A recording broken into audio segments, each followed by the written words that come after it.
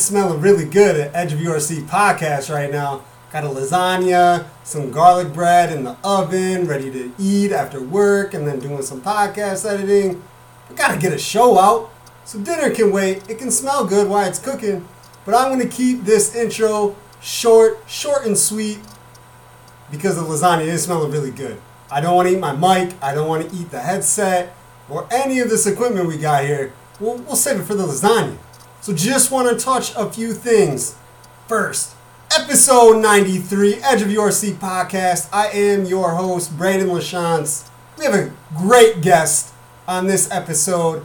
Kyle Bolfer, Mendota graduate, 2008, football player, went on to play in college. Now he is a master chef. I'm going to say master chef.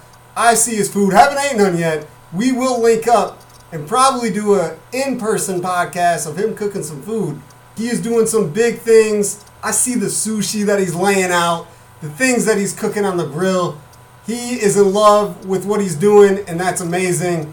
We talk a little bit about everything, of course, sports, whether it's high school and his career, his college career, and, of course, professional sports. Huge Cubs fan, huge Bears fan.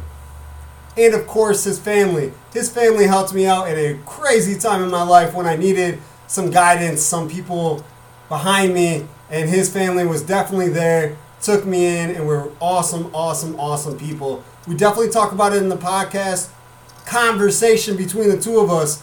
But I will always have a place in my heart and give big shout-outs to Brittany Bolfer, Brianna Bolfer, Karen Bolfer, Steve Bolfer, and then, of course, Kyle Bolfer. Awesome people. Glad we got Kyle on this podcast. A few days ago, I was looking on Facebook and saw some kind of heartbreaking news. An accident took the life of two Fieldcrest alumnus in Jared Segerman and Seth Unruh. I'm hoping that I said Seth's last name right. Did not know him, never spoke with him. Think I seen him in passing in a football game or two. Actually, a basketball game. I think I did see him in a basketball game. Didn't know him, didn't speak with him. I did talk to Jared a few times with the football team. Fieldcrest Knights, he was a big part of the program.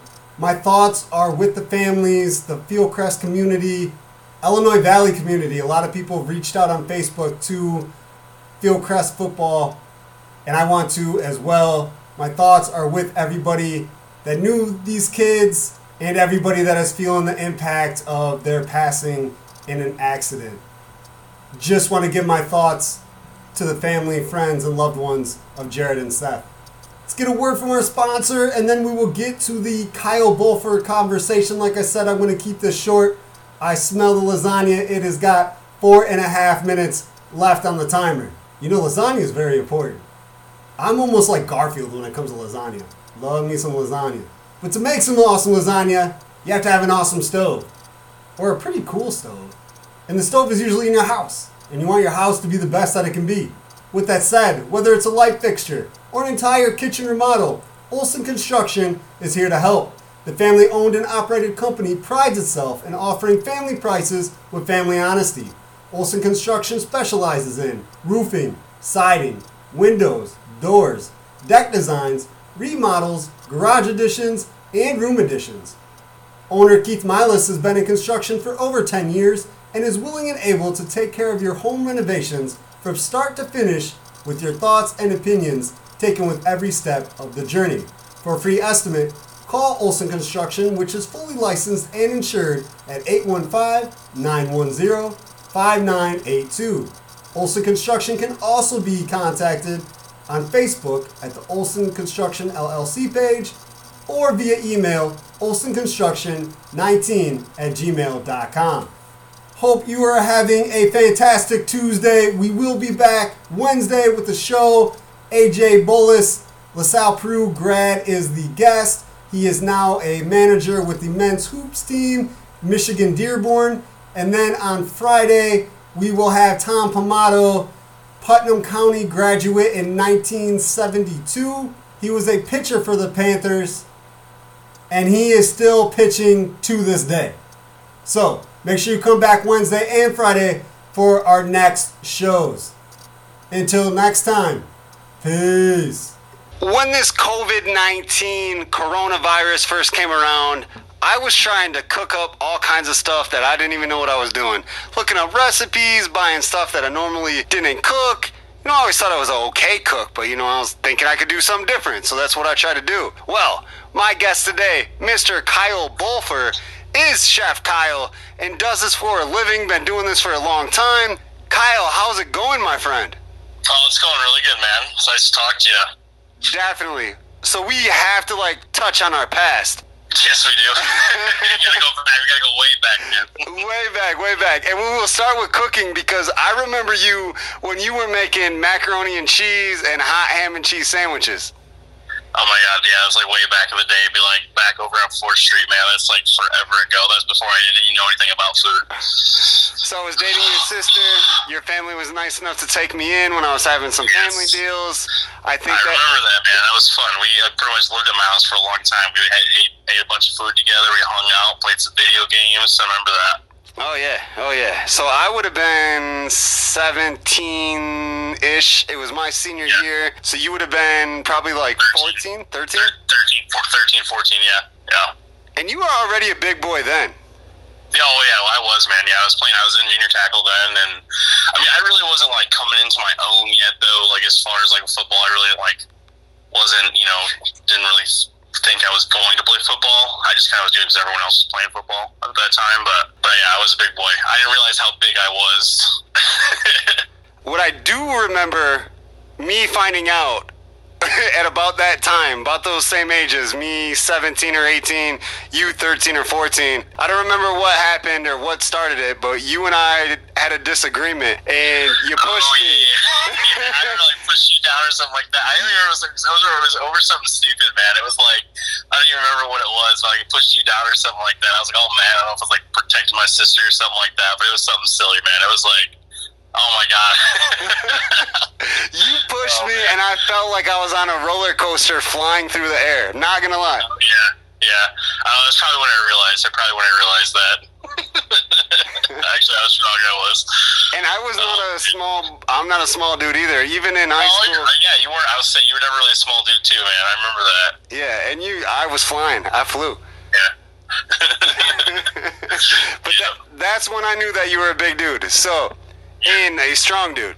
So obviously that's going to help us transition into Mendota football. So you graduated in 2008. When I was there, I graduated in 2004. We were awful. Our football program was nothing. You came in, your class, and maybe the class before you came in and, turned the whole Mendota football program around and had a lot of great success. Just talk about your run with the Mendota Trojans football team.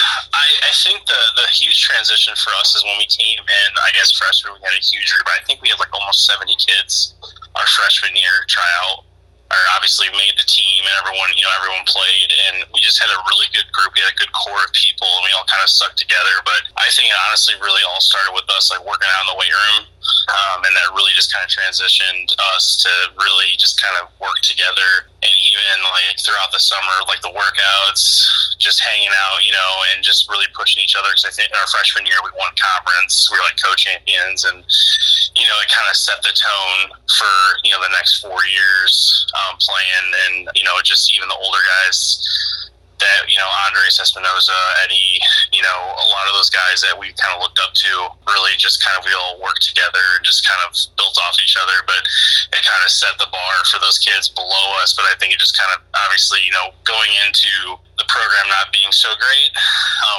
we had all the tools and all the people to do it. But yeah, just lifting and stuff, that was one of the biggest things. And we had great coaches, man. That was one of the greatest things I remember about playing football, is just we had a great coaching staff between, Mackenzie, Kurt, Bruno, Doc, and Perez, and Massini was still coaching at that time too. I think I mentioned Sangrath as well. We just had a great coaching staff. Let's give the first name for all these coaches. So obviously Kurt Bruno, insurance salesman in Mendota, pretty much well known. John McKenzie. Who are the other guys that you mentioned?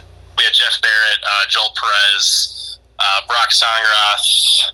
Ray Yalk, obviously, out of all the people I met, he our freshman year, Brandon, he came to every single kid's house and talked to our parents and was we want your kid to play football, and just basically just had sat down and talked to each individual one of of us and just really just kind of set a great precedent. You know, Ray has a huge history with Mendota.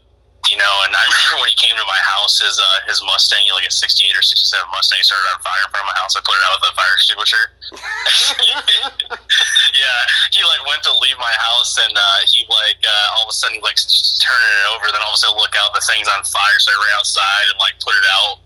You know, and it was just crazy. But no, Ray was a great guy. He was a great coach, and he just really just brought us all together and kept us all together. And, you know, and obviously as we went into our sophomore year, junior year, you know, sophomore year was a little hard because I think we had a little down season. I think we only won one game that year, but then we came into our junior year and we won, had a winning season, you know, went to the second round, and then obviously our senior year we went 9-2. It's just every year, man, we were just hungry. We just wanted to be better. And obviously, you know, you get those younger kids in there and you want to set the bar for them. And, you know, I look back at it, man, I'm just grateful that I played. And I mean, obviously got to play college ball too. So I was really, really fortunate for that as well. Definitely. We'll get to your college career in a minute. Ray Yauch, I want to say he's like the founding father of the Mendota Quarterback Club, which has done a lot for Mendota football and bringing, you know, stars from the Chicago Bears yesteryears into, you know, the Mendota area with golf tournaments and, you know, things like that. So he's done a lot for the football community here. Yeah, he has. I mean, he's just overall around a great guy. I mean, just his presence. I mean, even funny, like, even in practices, I mean, it's just the stuff that he would say sometimes, you know, he would just make jokes and stuff, and then we'd be out in practice. He'd be like, you guys need to hurry up with these sprints. He's like, I got a hot date after this, and, you know, just goofy stuff all the time, you know, but he would just keep practice fun and just, you know, just give us the basic fundamentals of it. And, you know, as it kind of transitioned on, and, you know, I really grew a really great relationship with Kurt Bruno, is just because, like, he would transition a lot of what we learned in football to basic life skills, as far as, you know, like pushing yourself to always do your best and always work hard and stuff. And I've always had a lot of utmost respect for that man, just throughout a lot of things, and I've remained friends with him ever since then. You know what I mean? How long I've been since I graduated high school. I mean, I still talk to the guy almost, you know, once a month and just catch up with him. So it's just been great. And every guy on that staff was a pretty accomplished football player themselves. Yes. I mean, Doc Barrett was a monster. Joel Perez was a monster. Kurt Bruno was a monster. Every single person that you said, Sangrath is still got the biggest calves I have ever seen. Oh, I know. Well, he was one of the main reasons why I lifted so much. I mean, he got me into those weightlifting competitions, and you know, he really pushed me to lift because, you know, my freshman year I came in and we bench pressed like 85 pounds. You know, I bench pressed 85 pounds my freshman year. When I went into my sophomore year, I was bench pressing 275. And then I think when I graduated, I put up 415. I was, you know, squatting like 575, and I lifted like 650. You know, as I graduated high school. And I think at the age of 16, I did a push-pull meet in Galesburg, and I pulled 600 pounds at the age of 16. It was like, you know, so he was a huge inspiration for me as far as like working hard and, you know, getting in the gym and, you know, focusing on that, because obviously that helped develop me as an athlete, and, you know, focusing on those things as far as like developmental and getting strong and just being the biggest person, because I had a huge frame, which, you know, I came in, I was kind of mushy when I came in my freshman year. Then obviously I graduated, and I wasn't, you know, I was pretty stocky when I left, so. Definitely. Now, we've been talking about you not being a big boy, and you just said you were pretty stocky. Let's talk about your frame. How tall are you? How big are you? We'll talk about your high school years. When I graduated high school, I was like 5'10", 5'11", and I was probably pushing like 310. And right now I'm about 6 foot, and I'm pushing like 375 right now. So, still add a little more weight on me. I'm still pretty strong. You know, I haven't really hit the gym as much as I should, but, you know, I can still move some weight though when I want to. And you were obviously an offensive lineman, defensive lineman. Defensive line, yeah. So I ran defense all throughout high school. So yeah, when I graduated and finished up my senior year, you know, I was all conference, all state. And when I got recruited going to college, went to Benedictine University, and I was going to play defensive line. Well, my senior year, we just had a lot of people moving around, and, you know, coach was like, hey, you know, we really want somebody a little bit quicker on the D line, so they had transitioned me over to offense, which I was okay with it. You know, I was like, I'll play wherever you guys need me to. You know, obviously we're a team, and we have, you know, I'll work wherever I can. And so I got into college, and I reported for camp, so I went over to the defensive coordinator, and he's like, what are you doing over here? I was like, I'm here for camp. He's like, no, you're with the offensive lineman. So the crazy thing is that Coach McMahon, Vince McMahon, not WWE Vince McMahon, but Vince McMahon, he was actually the coach for IBCC for Kurt Bruno. He coached when they won two national titles. So he was the one that actually got me in contact with Vince for Benedictine. And that's kind of how I transitioned over that. But he was the offensive line coach at Benedictine. And so he coached me when I was there and was just, I was like, okay, I'll learn how to play offense. And because I played a little bit my senior year and obviously learned a lot, just transitioning, different stances and passing. And obviously college ball is a little bit different. So, but yeah, it was a different experience for sure, but a great coaching staff as well. Are you sure it wasn't Vince McMahon? You did not hit anybody with a table or chairs? No, they wouldn't let me bring no tables or chairs out there, so. I wish. We could have the XFL mash with WWE. That'd be awesome. That would be awesome, man. Oh, man, all I can think about is I think XFL, I think like the old Blitz games, man. I love those so much. We may have played those together, to be completely honest. I was just going to say that. I'm like, we probably played Blitz a time or two, man. We had to have. Had to have. Definitely. Yeah. All right, so you go to Benedictine. I mean, just talk about that experience, moving on from high school to college ball. And, everybody wants to do that when they're playing high school ball, but then to actually get the opportunity, that had to mean a lot to you. It meant a huge deal to me. So, obviously when I decided that I wanted to go to college, I mean, there were so many different options for me, and I had a couple opportunities to go play at a couple of bigger schools, some D2 schools. I had a couple opportunities at like Ball State and, some bigger schools. And it honestly really came down to what I wanted to do for my education, because I think a lot of people get mixed up in that as far as like, oh, I want to play sports or, and my thing was like, I want to get a good education. And so, and I wanted to stay kind of close to home too, because, I knew Dad's health at that time wasn't the best, and I wanted to kind of stay a little bit closer to home. So I looked closer, and when I found that school, man, I was just really, really impressed with it was an AstroTurf field, great sports complex, great school. It was like right outside the city in the suburbs and, near Naperville. And so, I reported for camp, and it's just, there's 110 people on the roster, so you kind of can get a little bit lost in there. So when I reported for camp, I just kind of didn't really know too many people. So I, went in there and just kind of did my thing. And I remember the first or second practice with pads. Obviously the older seniors and stuff are giving you kind of a little bit of a hard time. And this one guy in one-on-ones, he was just kind of like, talking down to me a little bit, and so like the next play, I was like a bootleg, and I had to pull out and like run up, and protect the QB, and like I turned up, and like the pass got brought up, the receiver was getting blocked, and so I ended up turning up the field, and so I see this guy that was razzing me the whole practice, and so I turned back and just cracked him and knocked him down. And so, like, everyone went insane, was, like, freaking out, like, so, all excited. So I was just, like, my first big hit, so like, I'm walking back to the huddle. And so then I just feel someone reach over, rip my helmet off, and then I experienced my first, like, college football practice fight. So that was pretty intense, because that usually happened pretty much every day. So I was like, oh, this does really happen. But yeah, it's pretty intense, offense, defense, it gets pretty intense at those practices and stuff. But no, man, I had a great time. I met some of my best friends in college, and the one thing that I will say is that I found my passion as far as with food and stuff too. And I did cook a little bit when I was in high school. I worked at the Elks. That's actually where it all started. I tell people that is where it all began, was at the Elks Lodge there in Mendota. So it kind of originated there, and then it transitioned when I moved up there and started working in a bunch of different places. So let's jump right into the food thing. You just said started at the Elks. That's where you kind of found the passion. But what is it about food and cooking, and what just made you kind of fall in love, and that's what you decided you want to do? So, obviously growing up as a young kid, so when I was super young, parents were always working all the time and stuff. So a lot of the time, you remember we were cooking. I was at, you come home, come to our house. I was cooking food and stuff. Our parents would cook food mainly on the weekends, but during the week it was kind of like fend for yourself.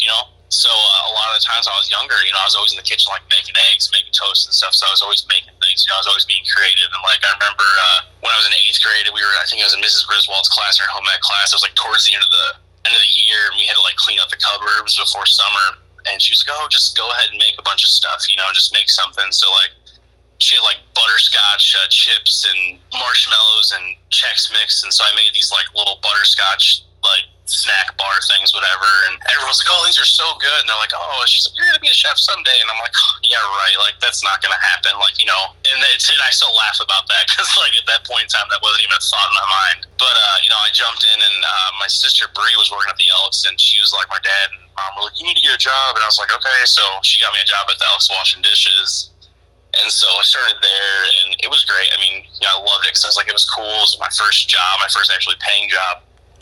And I just loved it, man. I loved being able to use a chef's knife and fried chicken and just do all a bunch of crazy stuff. But it really kind of set a really cool expectation in my mind of, like, this is fun. Like, this is cool. This is a new experience for me type of thing. So as I got into college, I was looking for a job, and, you know, I was working on campus on, like, the maintenance services and stuff. And my one buddy, Pete, was like, hey, we're looking for a cook here at the Colben, which was like the kind of like a bar and grill type place on campus. And so I started working there, and, you know, it was just kind of like a short order, but I mean, we would do like 12, 1,300 orders a day, you know, and so I was working the grill, I was working Expo, and it was just fun. But I was working with a lot of the other football guys too, so we were just having a good time, you know, so we were going out on the weekends and having to get up early Sunday morning and, you know, doing catering stuff and just kind of like really falling in love with it. But I mean, even at that time, at like 19, 20, I really didn't know what I wanted to do.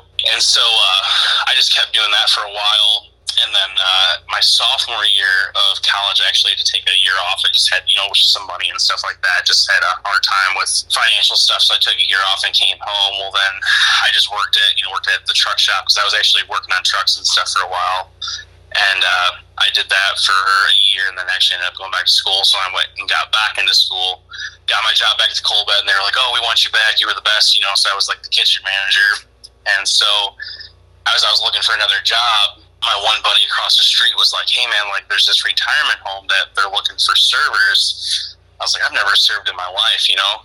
So I went over there and served, and I had to wear like a dress shirt and like a bow tie and everything, all this crazy stuff. And it was like a fine dining place. And I started serving over there, and I was working at the other restaurant. And one day I went back in the kitchen, and like the couple of the cooks and like one of the sous chefs were like trying to clean this thing. And I was like, oh, man, I'll show you guys how to clean this thing. So I like started scrubbing it, and I just ruined my shirt. And the sous chef was like, man, like, you know how to clean? I was like, yeah, like, I work in the kitchen over here. He's like, man, we have a cook position open. You want to come work in here? I was like, yeah, man, I'd love to, you know? It was like a full-time position. I was like, I was going to school full-time, so I was like, yeah, sure, absolutely. So I took that job, but it was like actual, like, real chefs, you know, like wearing big tall hats and chef coats. And the chef there at the time, Chris, he's actually a really good friend of mine. We've been friends for we've been friends for 10 years now. But super intense guy, like, really great. But you know, he's like, I met him, he's like, so you want to be a chef? And I was like, yeah, I do. I want to learn how to cook, you know. So he brought me in there and pretty much started my journey. But I mean, it's just the best thing to me about cooking is like it's always changing, and there's a million different ways to cook something. There's 100 different ways you can make something. I mean, I can go over to your house and your mom's going to make something a certain way, and it's going to be something comforting for you. But I think the best thing about food is just, you know, sitting at a table and enjoying conversations with the people around you and being able to have those, you know, little intimate moments with somebody, and you remember those things. You know, like I can sit here and think of like 20 different kinds of food that I like, but I can remember each one of those moments sitting and enjoying that meal, but also that conversation I had with that person I was with.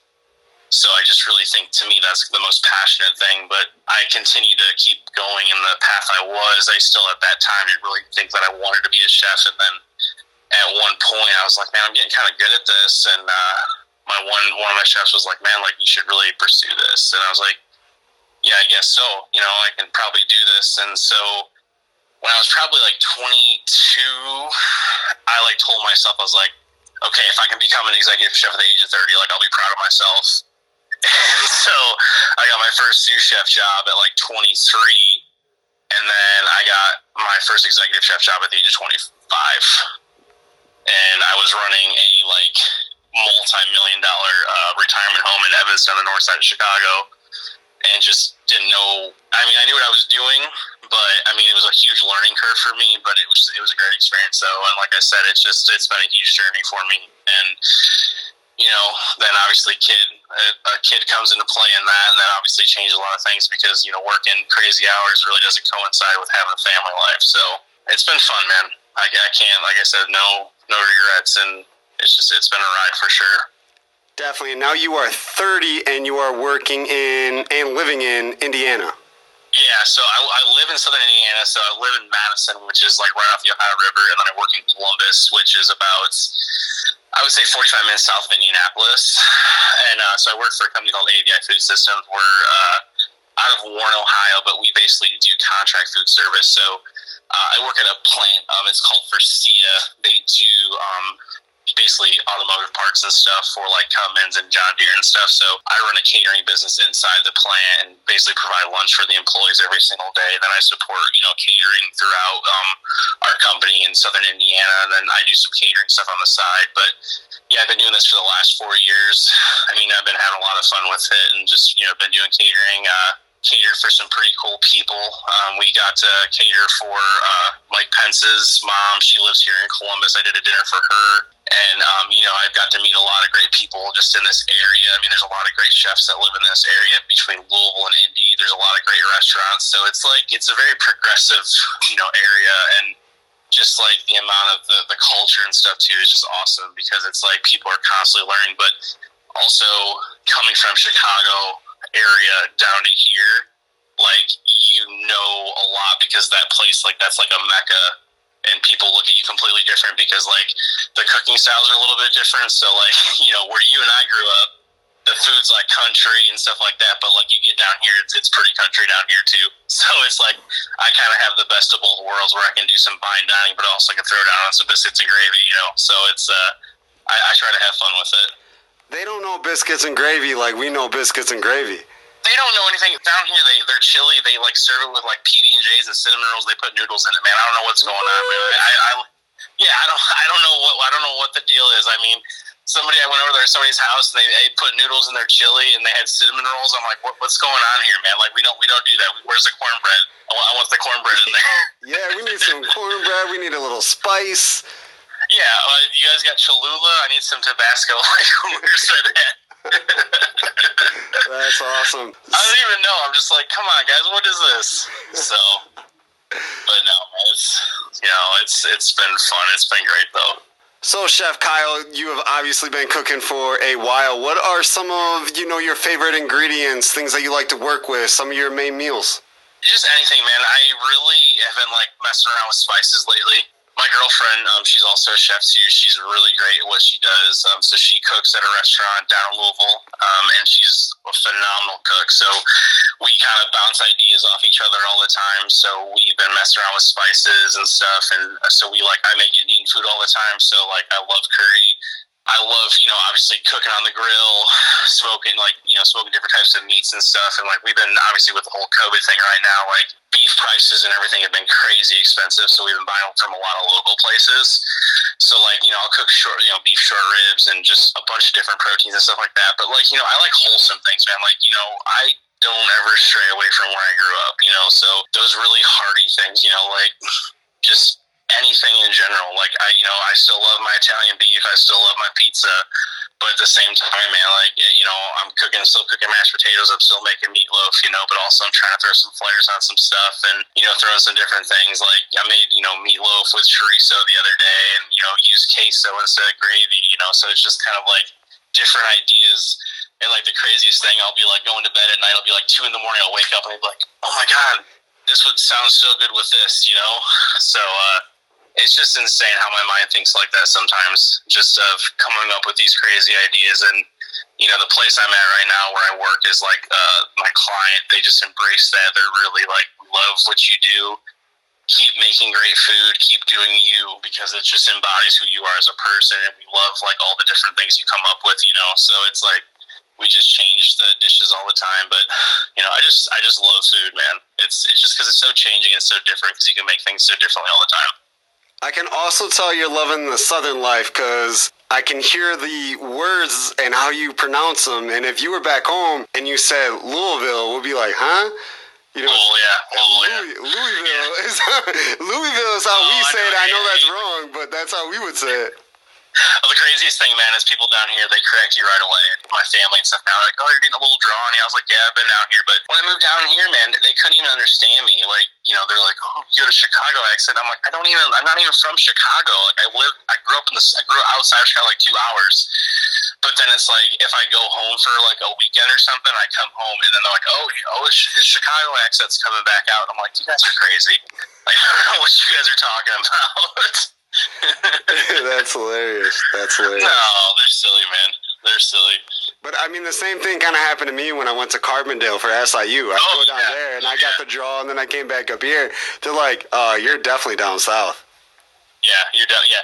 Well, I'm telling you, man, it's crazy. You'll be like, if you go over like Bloomington and then you start like getting over like closer to like places like near Terre Haute, and people are like, you'll hear like little accents and stuff. But then like once you start getting closer down to like southern Indiana, it's like really starts coming out. And I'm like, am I in southern Indiana, or are we in like Arkansas? Like, it's crazy. But then you get down to Kentucky and it's just even crazier. But it's just part of the area, and I love it though, man. People down here, everyone's nice. I mean, it's just the hospitality. And it's just, you meet so many cool people, and everyone is just, it reminds me, being where I'm at now reminds me a lot of home, just like, there's no strangers anywhere. So I've really embodied just everything here, every aspect of it. So it just does really remind me a lot of home. I do miss Mendota a lot, though.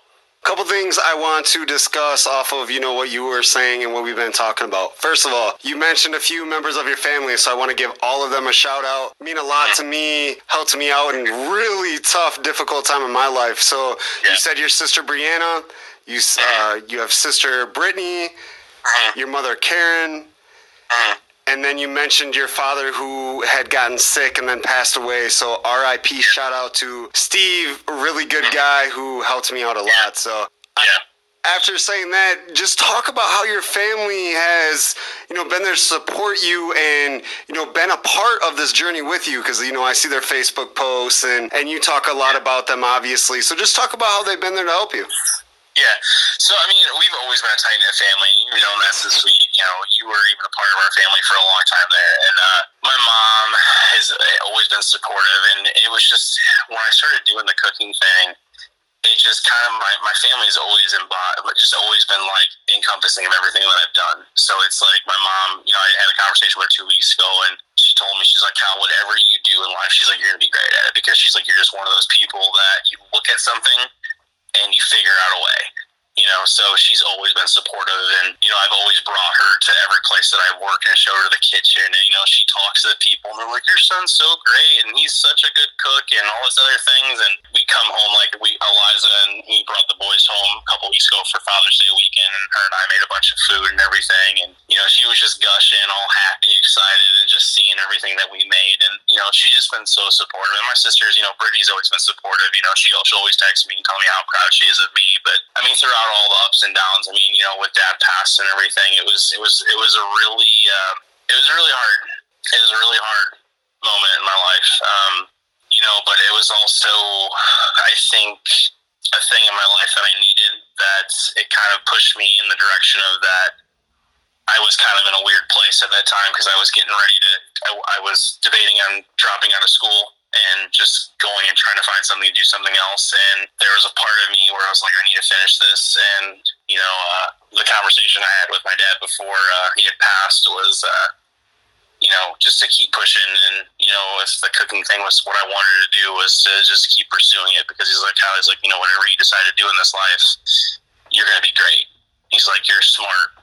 He's like, you're intelligent. You're a kind person, and so, I guess in a lot of ways it made me a stronger person, and I always try to look at things in two ways, and that was something I took away from that was, I miss the hell out of him, but, a lot of times I just wish he was here to kind of see everything, because I know he'd enjoy a lot of the food that I made, and, a lot of times I'll be making stuff, and I'd be like, man, he'd really like this. So it's tough sometimes. I think about him a lot, but no, my family's always been great, man. They've always been a huge supporting system of everything that I've done, and just, I'm really happy we're all kind of living our own lives, and, got families and stuff now, and, Bree's got, kids, and Brittany's doing great, and just everything. I can't be happier for everybody. Everyone's just really just doing really well. I know your dad loved your food when you were 13 making mac and cheese and throwing hot dogs in it. Yeah, he did. No, man, he loved everything, man. He really did. He was one of those guys, man. You know how he was. He was just go lucky. He just wanted to be around people. You know, I remember that guy driving us to Walnut. He'd drive us to Rips to go get chicken. I mean, all the time. We were just like, oh, what are we gonna do this weekend? You know, and he was always taking us somewhere. But yeah, it's just anytime I think about him, I just smile because I just laugh, and it's just one of those contagious things where it's just you think about it and just makes you happy and makes you smile. But I'm happy with the way life worked out, though, man. Like I said, I'm very blessed. I'm very fortunate for everything that I have. Definitely. I remember the last time I seen him was actually at a benefit for him. I don't remember where it was, but I'm sure you remember it was a benefit for him. Yeah, it was at Green River Saddle Club there in near Amboy, yeah. I was doing the auction for a set of bags. Yes, I remember. Yeah. Yep. Mm-hmm. And we were we kept going back and forth. Me and this other guy was like 110, 115, 120, whatever, and just kept going back and forth. So all of a sudden I look at your dad and he smiles, and I just look up at the guy and I go, 3. He's like, 3. I'm like, 300. And the other guy's like, no, I'm not playing with that. So then... Oh, yeah, I remember that, man. I remember you bought those. That was so awesome, yeah. Yeah, because he was doing kidney dialysis and stuff, and we were just really struggling, too, at that point. Yeah, that was awesome, man. I remember, yeah. Oh, man, that was awesome. I remember your dad talking to me afterwards because I only had like 200 and something with me. So I had to go to an ATM, grab money, and he's like, you don't even have it. What are you doing, Brandon? like, why would you do that in the auction and then you don't even have the money? I was like, I'll go get it. He's like, I know you will. It's good to see you. Thank you very much. And gave me a hug. I'll never forget that. I'll never forget that. Yeah, he was. Yeah, man. Like I said, he loved you, man. Like I said, he was just always grateful, like for always just people being around, and just very, very big on that family dynamic, and just always loved company. So that's one of those values of his that I've always just kind of carried over into my life now, especially with my boys and with everything that I have. It's just just keeping that very dear to my heart is that have that. So you said your boys a couple times. So you have a son, and then your girlfriend has a son? Yeah, Eliza, she has a son. Eli's 8, and then Steven's going to be 5 this Sunday. Oh, wow. 5 years old. Yeah. Yep. No, they're getting big. Like I said, hopefully he'll start kindergarten this fall, and then Eli's going to start 3rd grade. So, yeah, he's busy boy. So definitely pack weekends for us. So we're always doing something. But, they're great, man. Definitely keep us busy.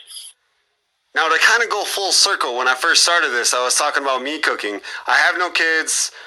Every once in a while, I have guests and stuff like that. But for the most part, making food for me and like one other person. So for you having a family and people to cook for, and you're a chef and you like to be creative and do different things, does that kind of help inspire you too, being able to cook at home?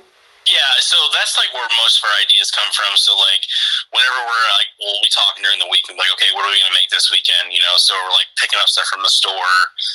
We've been going to the farmers markets every weekend, and buying things. So we'll buy different vegetables, and like, we got bok choy or like different jalapenos and stuff. So like I made some salsa verde and some different things. So we kind of base our menus all week. We'll be like craving something, or we'll see some recipe. But it's just kind of crazy though too, because we have some picky eaters in the bunch. Like our boys will pretty much eat whatever we put in front of them. But most of the time it's like we're still eating some chicken nuggets, we're still eating pizza, we're still eating that Kraft mac and cheese. But we try to get a little creative. But no, man, most of the ideas start from home though, because I know a lot of times Eliza will be making something, and I'll be like, I'm gonna take that idea for work. She's like, she's like, quit stealing my ideas, and I'm just like, but it's so good. Like we made this this sushi bowl the other day where we had like fried tofu, and we did like some tuna steaks and like some sushi rice. It was so good. But that's like kind of where a lot of our ideas will start, is we just kind of see these different things. We're like, hey, let's try this, or like let's make this, like let's make this bread. Like I saw that everyone was like making bread during the COVID thing, and I'm like, I want to make bread too. So it's like I know my strengths, I know my weaknesses, and baking's never been one of them, because I don't like to measure. Where I just kind of look at stuff, I'm like, oh, that looks right. Cause sometimes I'm making food for 1,000 people. You know, we do cookouts sometimes for 10,000. AVI, we do the Football Hall of Fame every year in August. And then we also have another catering event we do in Columbus, Ohio for 30,000 people. So we're talking prep upon prep upon prep. So I'm looking at recipes and going, okay, I know how much goes in there. So I'm comfortable making food for 1,000 people where I'm like, the first time I made dinner for Eliza, I was so damn nervous. You know what I mean? So it's like, she gives me a hard time, so I'll end up making food enough for 20 people where it's like, it's just us four. But, you know, I'm getting better with it. I'm trying. I'm trying. I hear you. Something else you mentioned was, you know, we've all mentioned this, everybody's lives have been turned upside down, COVID-19, coronavirus. Yeah. How has that affected you and your job and cooking and things of that nature? It definitely has affected my job. I mean, it's definitely making things different. And, you know, I'm one of those people that have always been progressive. You know, you have to accept change and stuff. And, you know, prior to the COVID thing, you know, I've always been big on, you know, being cleanly and washing your hands and stuff. And I always tell people all the time, I mean, you think about you at a restaurant, you sit down and, you know, a lot of people don't wash their hands, you know, and I always tell people, like, oh, you gotta wash your hands. So, like, when this all kind of started coming up and it started kind of, you know, there's a few cases and I put a sanitizer station out in front of our cafe and a lot of people are like, oh, what's that for? I'm like, you need to sanitize your hands. And I can't believe how much pushback I got. They're like, why should I have to sanitize my hands? I'm like, it's not for you, it's for everybody else. You know, just have common courtesy for everybody else. You know, just taking consideration that, you know, we want to stop the spread of germs and keep everybody safe. But now it's become normal, so I'm trying to, like, take that positive out of this, that hopefully going forward as this thing hopefully kind of dies down and stuff, that people just take a little more initiative for that aspect of that we just need to be a little bit cleaner and, you know, just take a little more precaution when it comes to that stuff. But, I mean, it definitely hurt my sales and it slowed things down here, but we've adjusted, you know, and, you know, I had to lay off a few people and stuff, but, I mean, for the most part, it's gone really well, you know, and it's just been a learning curve. You know, and unfortunately, there's been some restaurants that haven't reopened, and you know, there's some restaurants that are doing really well. I know that the restaurant Eliza works at, they've, you know, doubled their business and they're doing really well. And I mean, they've taken advantage of the situation and really have kind of pushed forward and really just kind of grown a lot too. So it's really kind of changed the dynamic for culinary, and I think it will going forward because, you know, it's going to a restaurant wearing a mask and, you know, taking hand sanitizer with you, and that's become the new norm. So I think for a lot of people, just getting them out of their little comfort zone, and it's like a lot of times there's like, guys, you know, just have courtesy and respect for everybody else, because I understand you may not want to wear a mask and you may not want to do that, but it's just, you know, there's people out there that have, you know, not good immune systems and stuff. So I mean, not to get into all that stuff, but I just all of it, it has affected a lot of things, but at the same time, I think we just kind of collectively have to be progressive and just move forward and just kind of do what we need to do and make it right. Definitely. Totally agree with you, my friend. And to go full circle one more time, we'll end with some sports stuff. Obviously, at the, I can't even say end of COVID-19, but where we're at right now in this process, trying to get sports back, MLB, NBA, NHL, hopefully NFL can start. We don't know yet. College sports, high school sports, everybody is going through this thing and we don't know what's going on. What do you think about the process and things that are going on here? I know there's so many unknowns, and I think just getting things in place and people are trying to figure out what's the right avenue, you know, and I think it's just taking the precautionary measures, you know, and I think people keep on saying we want to have some normalcy in our lives, and what is normal? I mean, we have to really kind of identify what that normal is again. And, you know, I want to watch baseball. I want to watch my football games, and, you know, I'm excited. I want to see those things too, you know, but at the same time, it's like, you know, if we have to put those things on hold for a little while just to get things, you know, I guess at a safe level and for people and everything, I mean, yeah, it's going to be hard. But I just think there's so many things we have to take into consideration just as a whole. But yeah, I definitely, you know, my Uncle Paul and I, we go to our baseball game every single year. We either go to St. Louis or go to Chicago. We've been going to Cincinnati a little bit when the Cubs have been playing there. And, you know, that's something we had to put on hold this year because of everything going on. So yeah, it's been hard, but it's like, you know, am I upset about it? No, I'm not really, because I'm upset, but at the same time, it's like I understand the situation, you know. But yeah, I hope that, you know, if they do decide to go forward with it, just, you know, just obviously make the best decision just for everyone's well-being. You just brought up two last questions. I know you're a huge Cubs fan. I know you're a huge Bears fan. We'll start with the Cubs. I have not talked to you since they won the World Series. How did that feel, my friend? Oh my goodness. So I was there the year before, so 2015, the year before. So as you know, they were going. I was at like one of the last games, and I mean, it was packed. It was awesome, and it just felt good. I was like, man, they're gonna go. And I just kept talking. I'm getting cold chills right now talking about this because how excited I was. I'm still excited about it because it's just one of those things. Growing up as a kid, I was always a Cubs fan, and I'm not like a huge avid baseball fan. Like I love going to games. I love being there, and I love Wrigley, but also it's just I love baseball, man. But I remember going there in 2012, 2011, and when there was nobody in the stadium, and then being there and the stadium's packed, and so then I had just moved down to Indiana and started my new job, and they were actually in the World Series, so like I was staying up late every single night. I had to be at work at 6 o'clock the next morning, but then when they actually won the World Series, I just kind of sat there. I mean, I literally sat there on the couch, and I just didn't move, and I'm just like, they actually did it. They actually just won the World Series, and I just kind of sat there for a minute, and just was like, this is amazing. Like, this is just probably one of the best feelings that I got to experience. I'm like, if they don't ever win another one, I'll be okay with it because I actually got to, see it, watch it, live and breathe it because, they went to extra innings and stuff, and it was amazing. And, I moved down here, my bosses and stuff, they knew I was a huge Cubs fan. He's from St. Louis, so he's a huge Cardinals fan, so, I always go back and forth. But the nicest thing he did was, like, I started this job like 3 months in. So I started in October, and then around December, we actually did the food service at Lids for the brick and mortar stores. We had the corporate headquarters store. So I actually got one of the first, like, World Series hats, like one of the championship World Series ball caps from Lids. He gave me one, the first one, so I was pretty excited about that. So it's still sitting at home on my dresser, so it was pretty cool.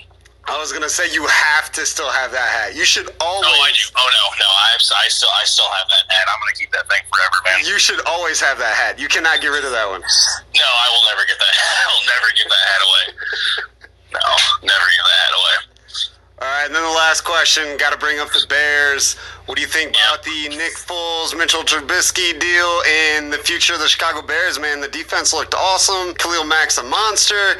Just our offense couldn't do what they needed to do, is what I feel. I feel like all the pieces are there, man. All the pieces are there, and you just have to put it together. And that's what I remember, like, going back to high school football. You can have all the pieces there. You have to make them work together, man. And that is one of the biggest things. And I really didn't watch them as much as I wanted to last year. But I mean, they have a great defense. They have a lot of great people on offense too. But they just have to put it all together. But I want them to win. I want them to win a damn Super Bowl in my lifetime too, so I can at least say I saw both my teams win a championship. So, man, I definitely want to see him do that. I mean, I like Trubisky. I mean, I think, he's young still, but I don't know, man. I really don't know. I don't know. Sometimes he looks really good and like he could be promising, and then there's sometimes where he couldn't hit the broadside of a board. And I feel like you and I could throw a football better than he could. Oh, I can throw a football better than him, and I'm terrible. Like, I'm absolutely terrible. The funny thing is, Brandon, you've watched some Bears games with my dad. You remember how loud he used to get? Oh, yeah. You remember how loud he used to get? So all I can think about, like, ever since he had passed, I'm like, I wonder what he would say right now. I'm like, I wonder how pissed you would be right now. I'm like, I wonder what the hell he would say, because he just gets so frustrated and so mad. He'd be like, this dumb dude, and I'm just like, damn, Jesus. I'm like, they can't hear you. He's like, oh, they're going to hear me all the way down to Chicago. And I'm like, come on now. He just gets so upset. I'm like, Dad. Okay, bringing that up, just imagine his reaction when you tell him the Bears could have had Patrick Mahomes, but instead got Mitchell Trubisky. What would he do then? Oh, I'm sure he probably would have drove up there. I don't even know what he would have done, to be honest with you. I don't even know. I have no idea. He'd have been so pissed off. And I was just thinking that. I'm like, every single time I see that, I just see they signed that big contract for him. I'm like, and then I saw that meme was like, oh, the Bears saved all that money. I'm like, oh my goodness. Yeah, 10 years for over $400 and I believe $50 million. Was that the biggest contract signed, Brandon? Was that one of the biggest contracts signed? Oh yeah. Oh yeah. Yeah. Okay. Man, that is insane. It's colossal. That's a colossal deal. I know. I just absolutely insane. But I mean, he's definitely an athlete, though. I mean, it's impressive to watch him on the field, though. That's for sure. He's my favorite player in the NFL. I wish I could say my favorite player in the NFL is a Chicago Bear, but I can't. There's no way I can say that right now. Oh man, I know. I'm excited. I'm excited to see what Cam Newton does for the Patriots, though, too. So. I don't know. There's a lot of movement this year, so I don't know. I mean, we'll see what Tom Brady does, and I mean, I don't even know. There's just a lot of the cool things I'm excited for this year to see in the NFL. Obviously, if the season goes on. Yeah, even us being huge Bears fans, of course, we're interested to see what happens there. But like you said, the Patriots, the Buccaneers with Gronk and Tom Brady, and then can the Chiefs do it again? And can the 49ers, they came out of nowhere last year, can they do what they did last year? No, I want the 49ers. I mean, I've been like a closet 49ers fan for a long time, too, so that's just one of those things. I've always liked the 49ers. I've always, I don't know, for some reason, I've always kind of liked them. And I don't even know why, but on the side, on the DL, I've always kind of like the 49ers. So I was pulling for them last year. Definitely. And then you got Lamar Jackson and the Ravens. I mean, he wins the NFL Player of the Year and was pretty dominant. Can they put something around him to win some more games? I mean, there's a lot of things in place. Yeah. No, it's definitely, like I said, it's definitely going to be interesting, like I said, if the season takes off. So I'm definitely excited. Definitely excited for some football, that's for sure. Excited for some college football, too. So, I mean, just all of that. I always love college football, watching college football. So when you're watching football, does it make you want to put the pads back on? No, I mean, I'll be honest with you, man. The most, I guess, gratification I coached junior tackle for a year when I took that year off, and that was probably for me one of the most fulfilling things I've done for my football career when I coached in Mendota. And I don't know what it was, to be honest with you, but I just felt like just sharing my knowledge with these kids, but also at the same time, a lot of the kids remembered me. So it wasn't like a glory thing. It was just kind of like, they kind of like looked up to me a little bit, and I was just like showing them all these things, but it was also just kind of giving them a little bit of a foundation of, hey, this is fun, and I was running with them and doing sprints, and, I was still in really good shape doing this stuff with them, and I just had a lot of fun, and I miss, I played in that alumni game we had a few years ago, and that was a lot of fun. I mean, we had a huge group of people all from Mendota football. I mean, Doc tore his Achilles, I think like the second or third play of the game, but I thought it was hilarious. We played against Princeton. I don't know if did you get to watch that game, Brandon, or did you go to the game or not? I did the preview, so I wrote a story about it. I talked to a couple representatives from both sides, and I did not get a chance to go to the game though. Oh, it was hilarious, man. It was funny because a lot of people didn't know I was playing up until the game because like I was living up in the city. And then when a lot of the guys from like Princeton, because Princeton had a lot of the younger kids, and we had people from all over the place. I mean, just people that played throughout the years. And so then when I showed up, freaking a couple of the guys that I played with in high school were like, dude, are you serious? And I was like, what? And I was like, I'm kind of old now. They're like, no. And then after the game, they're like, man, you still hit as hard as you did when you were in high school, even harder now. I'm like, yeah. I can still move some people around. So it was fun, man. We had a great time. Well, Chef Kyle, Beef. We didn't even mention that was your nickname, Beef. Oh, man. Oh, dude, I got that nickname in third grade, man, and that thing rode with me all the way through high school, through college, and into the kitchen. It did not carry with me down to Indiana, though. Now I'm going down to Indiana, and I am going to spread the word. You better. No, it is literally so funny because when we moved into the kitchen, everyone was calling they instead of calling me Beef, they started calling me Carnitas. And so then when I was in the kitchen, they were starting to call me Carnitas. And then like every single kitchen that I moved in, like I knew somebody from the previous kitchen. So then like a lot of people were like, oh, Carnitas, and I was like, yeah, all good. And then when I moved down here, it just kind of stopped. But then I still go home and people still call me Beef, And I remember even like at our football banquet my senior year, like Coach McKenzie picked up my thing and he's like, Kyle Bulford. He's like, oh, Beef, and it just, and I still go home and I still hear that, man. We still laugh about it, But yeah, no, I had that nickname forever, man. It'll be my nickname for till I pass. So. No doubt. I'll always remember you as Kyle, now Chef Kyle, and always Beef. So, just wanted to say thank you for joining the Edge of Your Seat podcast, man. This has been awesome. No, man, I appreciate it, man. I'm glad we got to do this, man. I'm glad to catch up and everything. You know, it's been fun, and I love seeing the podcast, man. I've been listening to a few of them and stuff, and it's just cool, man. I'm glad you asked me to be on here, so it's really like pleasure's all mine, man. No. Pleasure is mine. I had to talk some food. I had to reminisce. But like I said, I see the photos of your food, and I'm like, this dude used to cook macaroni and cheese and throw some hot dogs in it. And now he's making, 5-course meals, gourmet style for awesome restaurants and, other gourmet places. So congratulations to everything you're doing, man. And thanks for talking about it. Absolutely, man. I appreciate it, Brandon.